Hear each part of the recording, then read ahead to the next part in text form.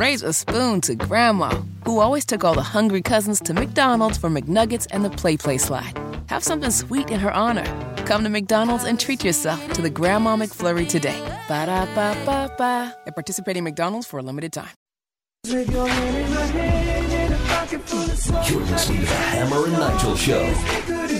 A question everybody needs to ask themselves. I don't know about this. If Biden is voted out, Hammer, would you favor America sending special forces into Mexico to clamp down on the cartels? I think I'd be in favor of more troops at the border. I'd be in favor of shutting down the border until we could get things under control, but actually sending troops into Mexico. I'd be in favor of bringing ICE back to do what they do best. Find folks that are here illegally, creating problems, and sending them back to wherever they came from.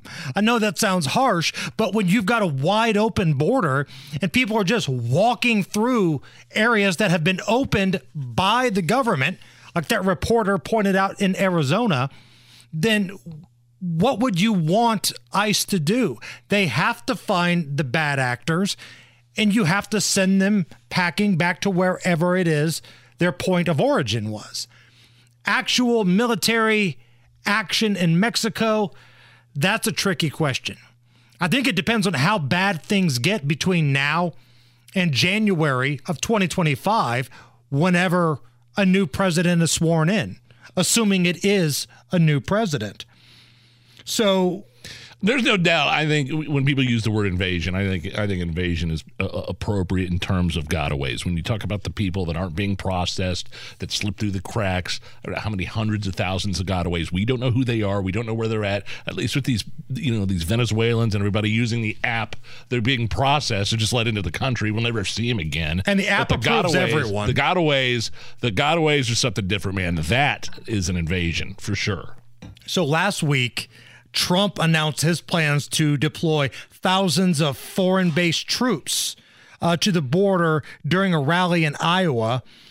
In his remarks, he referred to it as an invasion at the southern border.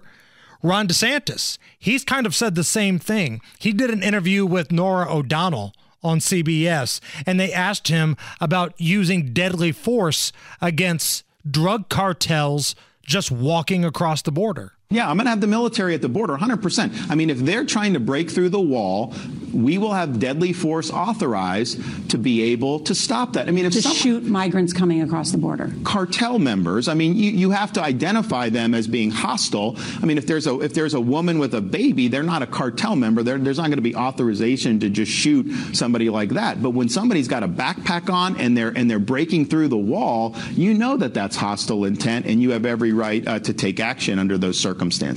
And if you, guess what? You do that a few times, the times are a-changing. They will have to respond to that. So that's basically DeSantis saying, once you start letting people know that it's open season on killing cartel members down here, other folks will say, tell your friends what you saw. So that's an interesting approach. Now, Nikki Haley, the former UN ambassador, she's also endorsed the use of military force in Mexico, but has said this is in relation to just tackling drug cartels, not necessarily shooting them on sight as they walk across the border.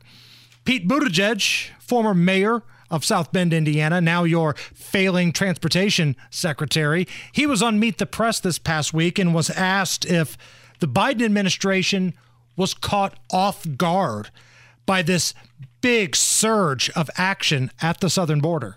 Biden administration caught off guard by this latest surge of migrants? Well, what you saw was the administration, as always, responding as needed to conditions, being proactive where necessary. Were you caught off guard, though? Look, the president did what needed to be done, and often that involves a rapid response, like the rapid response that this administration directed. Anybody hear an answer? Did what needed to be done. He got rid of the Remain in Mexico policy. He got rid of Title 42. He did what needed to be done to make it easier for people to come in. And Kristen Welker asked him twice in like a 15-second span, were you caught off guard? And all you got was gibberish, basically, from Pete Buttigieg. Raise a spoon to Grandma, who always took all the hungry cousins to McDonald's for McNuggets and the Play Slide. Have something sweet in her honor. Come to McDonald's and treat yourself to the Grandma McFlurry today. Ba-da-ba-ba-ba. At participating McDonald's for a limited time.